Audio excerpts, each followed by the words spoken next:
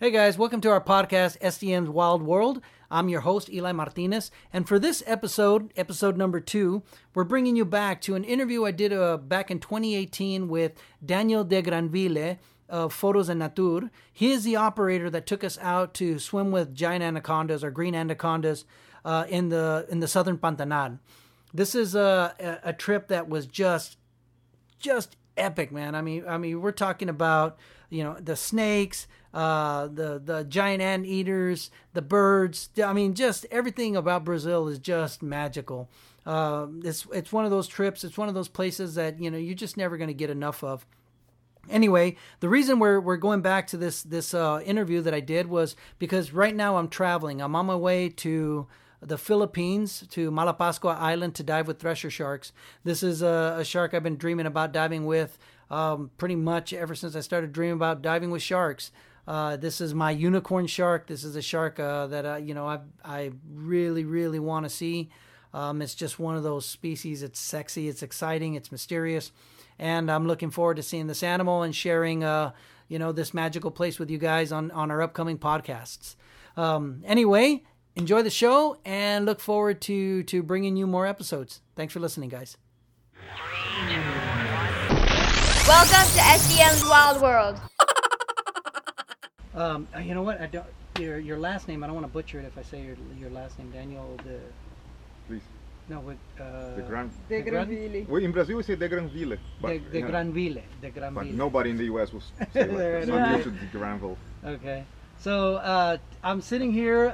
This is SDM Wildlife Podcast, and I'm sitting here in Brazil on our final day with Daniel de Granville, and we are. He is the tour operator that put us on anacondas this week.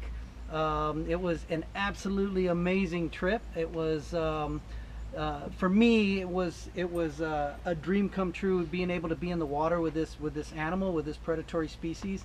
It was just one of these animals that have so much myth and mystery behind them, and there's so much that is not known about these animals. And for me, just being here and experiencing these animals was a thrill, and to be able to sit here, Daniel, with you finally after all these years of chatting with you, it was an amazing week. Thanks again for hosting us and for putting us on these animals and showing us your world for a little while. Thanks. I had a great time too. I mean, I'm always thrilled to look for these animals every time, and every operation I learn something new from them, and I have a new experience, and it's always exciting. I never get bored of doing that.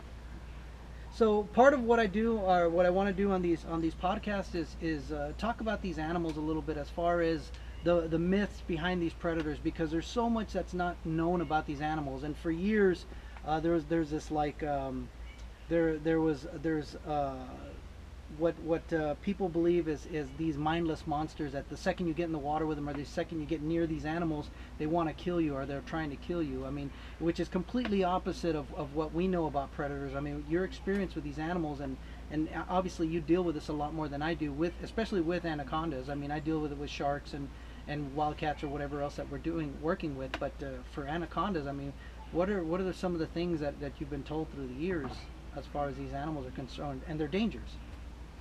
Yeah, well, I think for every predator, no matter a shark, an anaconda, or a jaguar, the key is to respect the animal. We will never do things like corner an anaconda or grab it or anything that could disturb it too much. If you respect the animal and you do things the proper way, I think the chances of having a problem go near zero. At least us, in these 10 years of going after anacondas with photographers and film crews, I never came through a situation that we noticed that the safety was being jeopardized, like there was a risk, imminent risk of attack or anything. And when we feel that the snake is maybe getting annoyed, we let it go. That's the key. And we notice, and there's some studies that show that the larger the anaconda is, the more docile, the more calm it is. And we've been noticing that the huge 18, 20 feet long, thick as a truck tire snake is very gentle. It swims in the bottom of the river swiftly and calmly, and that's really surprising. doesn't have anything to do with what Hollywood say sometimes. You know, anaconda movies. It's totally a different story in real life. Yeah, well, definitely movies tend to turn these guys into monsters, especially an animal as peaceful as an anaconda.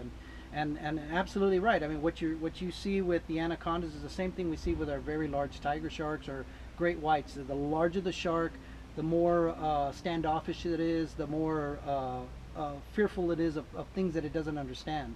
And the reason why, I mean, they get to these sizes is by being careful, is by being smart. And I think the same thing happens with, you know, like these big snakes that, you know, they're really cautious around new things, or, you know, and obviously they get to a certain size and become, I guess, kings of their domain by being this smart and being this careful. I mean, I think it's awesome.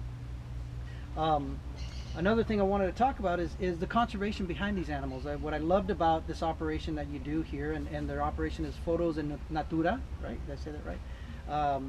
Is the fact that, you know, a lot of the work you guys are doing is on private land.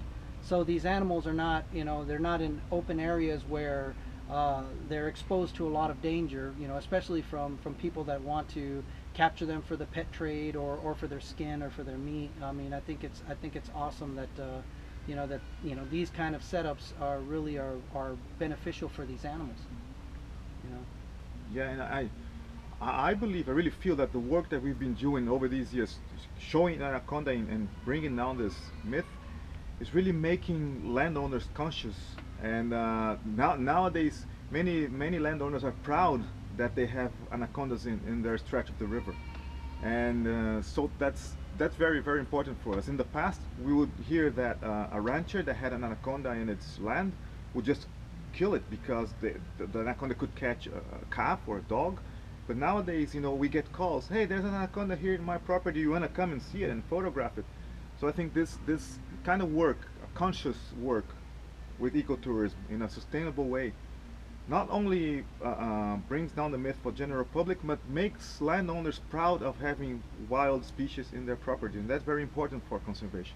I think that's awesome. I mean, that's my favorite part, is the fact that, yeah, you're not only changing the mind of people out there that have this stigma about these animals, but also the locals, you know, and helping the locals understand that they have an amazing resource that they can take advantage of, and not in a negative way, but in a positive one. You know, that's awesome. Yeah, there's a funny story about this. Some years ago, we had a Brazil's major TV network doing a story on anacondas here, and it was aired on Brazil's most popular Sunday night show. And the night before it was aired, and the night it was aired, I was like, I couldn't sleep at night because I said, oh man, tomorrow they're gonna kick me out of town because no tourists gonna wanna come to this region anymore because of big anacondas.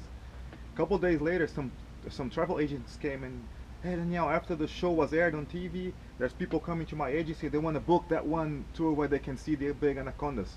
So no, the effect was really positive in that sense. That absolutely quite the opposite. The same thing happened in the 80s when they first started advertising shark diving in the dive magazines, which was, you know, a complete taboo at the time.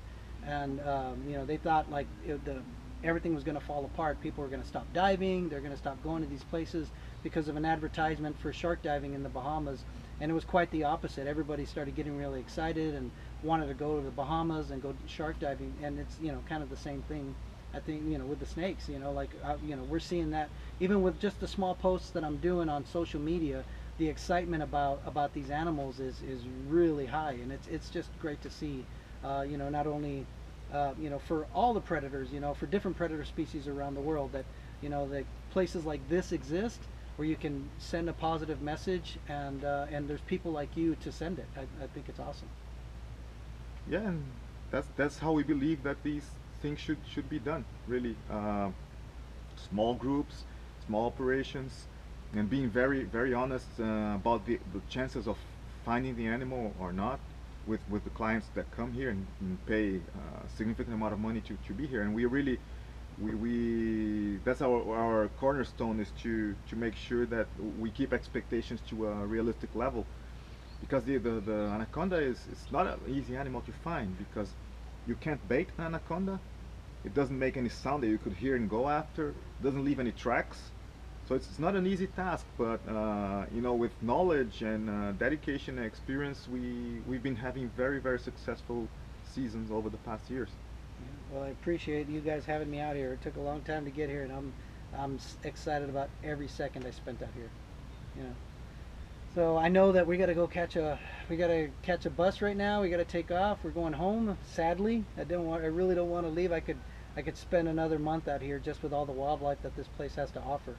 And I know that you guys also do. It's not just anacondas, but you guys offer jaguar expeditions and different species as well. So, I mean, I don't know if you want to chat about that a little bit before we say goodbye. And no, yeah, I think Brazil is, especially this part of Brazil, is so distant from U.S. or Europe that a person who has dedicated time and effort and money to get all the way to here, not very far from where we are looking for anacondas, you can find other amazing wildlife experiences like jaguars, piranhas, caimans, freshwater stingrays, giant otters, you name it.